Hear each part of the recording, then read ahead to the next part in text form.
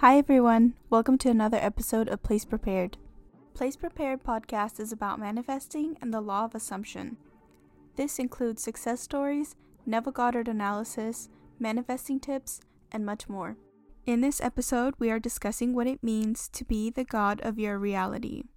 Before we get into the episode, I wanted to give y'all an update. First off, if you haven't realized already, but podcast episodes come out every Tuesday, and YouTube videos will now be available on Fridays for all my visual people. Alright, that's all the updates for now.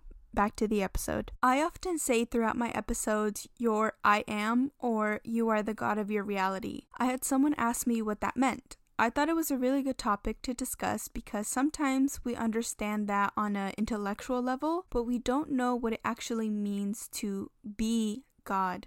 I think a really good example of what it means to be God is Abdullah. If you are not familiar with Abdullah was actually Neville Goddard's teacher, and he also taught Walter C. Lanyon, and I believe he also taught Joseph Murphy. I don't want to go into Abdullah too much in this episode because I'm sure most of you have already heard so many stories on Abdullah, but if not, shoot me a message and I will make that episode for you. And if you don't want to wait for that episode, Abdullah was one of the most amazing mystics, teachers, mentors on reality creation. In Walter C. Lanyon's And It Was Told of a Certain Potter, he talks about how Abdullah was a potter and he believed the world to be like a piece of clay, that it was completely malleable and all it took was for you to change it. Abdullah is most infamous for his bold attitude of clearly knowing that nothing or no one could ever hurt him because he is God. He would quote unquote eat unhealthy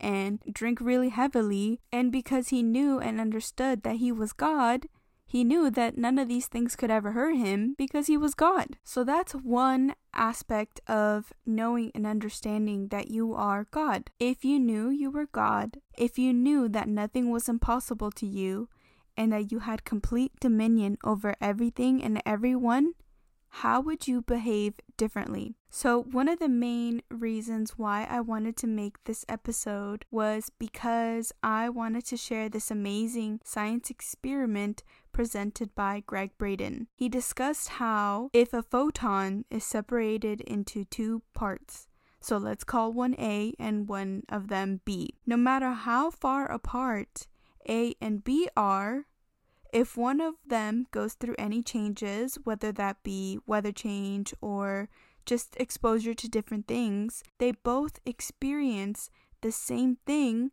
simultaneously. Now, if the science is correct and the Big Bang happened, we were all one at one point, which means that like the photon, if one of us changes, so does the other. So essentially, this is proving everyone is you pushed out, meaning that the world and everything in it is in accordance to what your beliefs are about yourself and of others. Because if you move into a certain state, then the world and everything in it has to change, because like both photons, they both simultaneously move without ever having to communicate with one another. So if you feel unloved, immediately the world has to give that to you. If you feel wealthy, then immediately the world is moving to that. So how does this experiment show us what it means to be the god of your reality? If the science is true about the Big Bang, we were one at one point. And how many times do we hear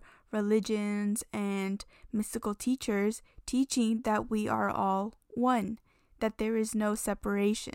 The way I like to look at it with the photons is that yes, at one point we were all one, and we are just in different bodies in different locations. But that doesn't matter, because if one photon moves, so does the other. And one of the big questions that arises is that of free will. Now, I don't want to go too much in detail in this episode about free will, but as it relates to this, I like to think about how you might act differently with your coworkers, with your friends, with your family, with strangers at a grocery store. You have different behaviors, and those behaviors come from your state. And those behaviors are like the photon. People have assumptions about you and you have assumptions about people. But if you would like for something to change, all you need to do is change yourself, and because we are all connected and we were all together as one photon, then that means that if you change, the other must too.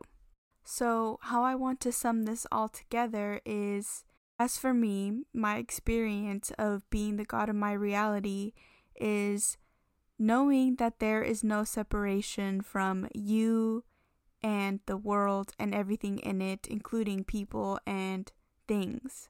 If there is no separation, if there is no duality, then that means that I can either experience only good, only love, only amazing things. So that is why I gave the example of Abdullah, knowing that nothing or no one could ever hurt him, and this idea of the photon, because that means that if I am never separate from anything, I am never separate from love, I am never separate from happiness, I am never separate from fulfillment. What it means to be the God of your reality is knowing and understanding that I am one with all and I have complete dominion and authority over this reality.